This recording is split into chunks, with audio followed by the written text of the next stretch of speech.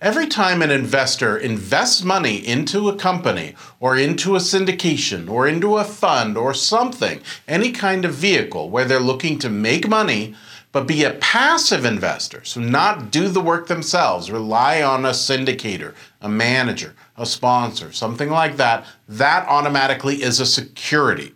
When something is a security, it must either be registered with the SEC, the Securities and Exchange Commission, or fall under an exemption. This video is going to go through what those exemptions are that syndication attorneys look to when they have a client who is a syndicator or an investment fund looking to put an offering out and raise money from investors.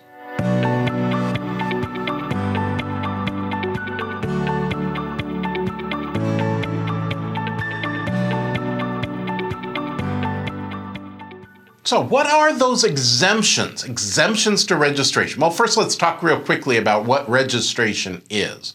Registration really means going public, right? So it means getting a whole group of attorneys together to pour over formation documents, getting accountants together, getting underwriters together. It's extraordinarily expensive. It takes an extraordinary amount of time. Why? Because the SEC's role is to protect investors from getting basically defrauded out of their good hard-earned money into things that that may not be that great to invest into. So the underwriting process and the review process of a registered security is very, very strict. Now, if it is a private offering, then that falls under the exemptions. So the exemptions ultimately is where the SEC has said, look, we know that you can make private offerings. Once something is a private offering, we're going to regulate it, but we're not going to regulate it as closely as a public offering, where the entire public could be exposed to potential fraudulent behavior. So it's still regulated, but less so. So what are those exemptions? Like I said, we're going to talk about 5 different exemptions that exist. Chief and foremost, number 1 exemption of all time is Regulation D. Somewhere between 95 and 98% of all private offerings that exist fall under Regulation D. It is a very, very well-constructed, very, very workable system to put a private offering out there. Now, there's 2 primary rules that we look to about the offering. That's Rule 506B and Rule 506C. Under Rule 506B, you can raise an unlimited amount of money from an unlimited amount of accredited investors and up to 35 non-accredited investors in any 90-day period. I have another video for that. We'll link that up in the notes. Also available is Regulation D, Rule 506C. Rule 506C is similar. You can raise an unlimited amount of money from an unlimited amount of accredited investors, but no non-accredited investors. So what do you get for this? Well, you get the ability to make a general solicitation. You get to advertise that security that's out there to the general public so that people can invest. But you got to make sure that every single one of those investors is an accredited investor. So that normally comes by third-party verification of their accredited investor status. Once somebody is an accredited investor, they're able to invest, and then they're able to do those things. So those are the 2 main rules of Regulation D, Rule 506B, Rule 506C. I will mention there is also Regulation D, Rule 504, and some of your old school people may be familiar with this because it was very common until Regulation D, Rule 506C came out. 506C letting them advertise. 504 kind of lets you advertise. The big problem with Regulation D, Rule 504 is that it had to have review of every blue sky and filing that would need to take place. So every state's blue sky laws needed to be reviewed and analyzed to make sure that it was compliant. This obviously caused a huge amount of overflow and of attorney time, making the cost very prohibitive. So that's where Regulation D, Rule 506C was basically born out of that. And under 506B and 506C, the Congress has basically said, okay, look, under these rules, we're going to allow this investment to take place. We're going to let these investors take place under there, and we're going to preempt all the other states. So we're basically the state review is allowed. So states still have the right to request to be notified about them, but they no longer can say that they get to be the decision maker or that state blue sky laws themselves are applicable to the actual nuances of it. So they can't determine who can buy and sell. They can't determine what different rules regulate it itself. Those now are preempted under Rules 506B and 506C. This is important because it comes back again later. Now, so that's rule number one. So the number one exemption is Regulation D. Another common exemption, much less, probably the third most common, is Regulation CF, or Regulation Crowdfunding.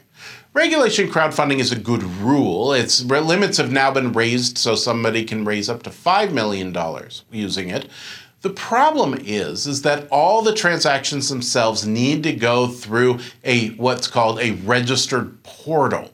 So if you think of like Kickstarter or things like that, where people are making investments into something which really is a security, and they're looking maybe to make a profit, but they can, what they ultimately are getting is some chunk of that profit, and it can be advertised, but everything needs to take place through that registered portal. Now, the registered portal is registered with FINRA. It complies with the rules of the SEC, and it is heavily regulated itself, and it's acting as the guardsman to make sure that people are not being hoodwinked and taken into fraudulent investments, because ultimately that registered portal is now kind of acting as a guardsman, making sure that the offerings are somewhat coherent and that they have protections in place for those investors.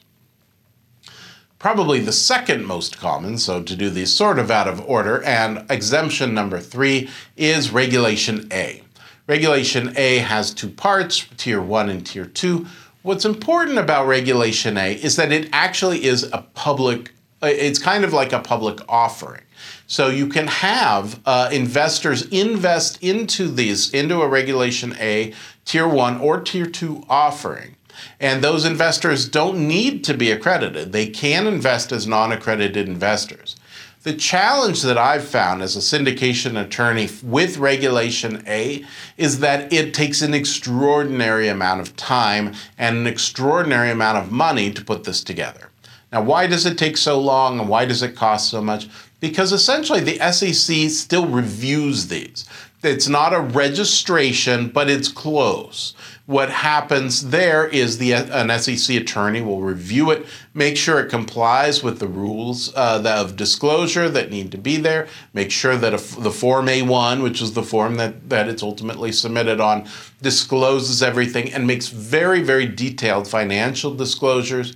And all those disclosures that need to take place are not only expensive, but because they're under the review of the SEC, there's a lot of going back and forth time between attorneys, accountants, the SEC, in order to make this thing valid. Average length of time a Regulation A offering takes is between 6 months and 9 months, and the cost in attorney fees is generally over $100,000 just in attorney fees, and that's not accounting fees, which are on top of that. So those are 3 of the exemptions. The 4th exemption is one that you're probably not going to use. It's known as a Section 147A. This exemption basically says that intrastate offerings are fine. So because we have this securities exemption that says, okay, everything is either a security and must be registered or fall under an exemption, well, what about those offerings that are just within one state where the sponsor has decided, I'm in state X, I want to make all of my rules under the state blue sky laws of state X, and I want them to, everybody's coming from there. So everything is within that state. The SEC already has a rule just saying, hey, look, if it's a 147A offering, it's an intrastate offering, it's not our thing. That's section 147A. The last one is kind of like a big coverall, and that's section 4A2. Section 4A2 offerings basically are saying, hey, there are exemptions to the SEC registration requirement. So you could think of it as the chapter heading for Regulation D, Regulation CF, Regulation A, and even 147. Because section 4A2 says, look, we've got these exemptions, they exist. If it doesn't fall under Regulation D, CF, A, 147A, what would happen is an attorney, if they needed to, would argue, well, it falls under the exemption of 4A2.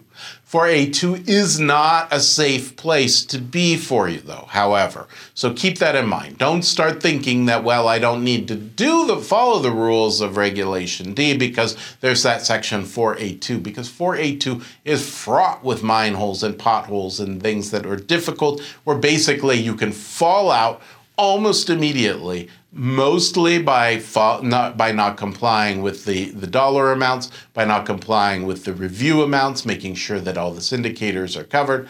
Essentially, it'd be like saying, okay, I need to comply with every single state rule that ever received marketing material on this. So if all my investors are from all 50 states, I comply with every single state blue sky filing for all 50 states.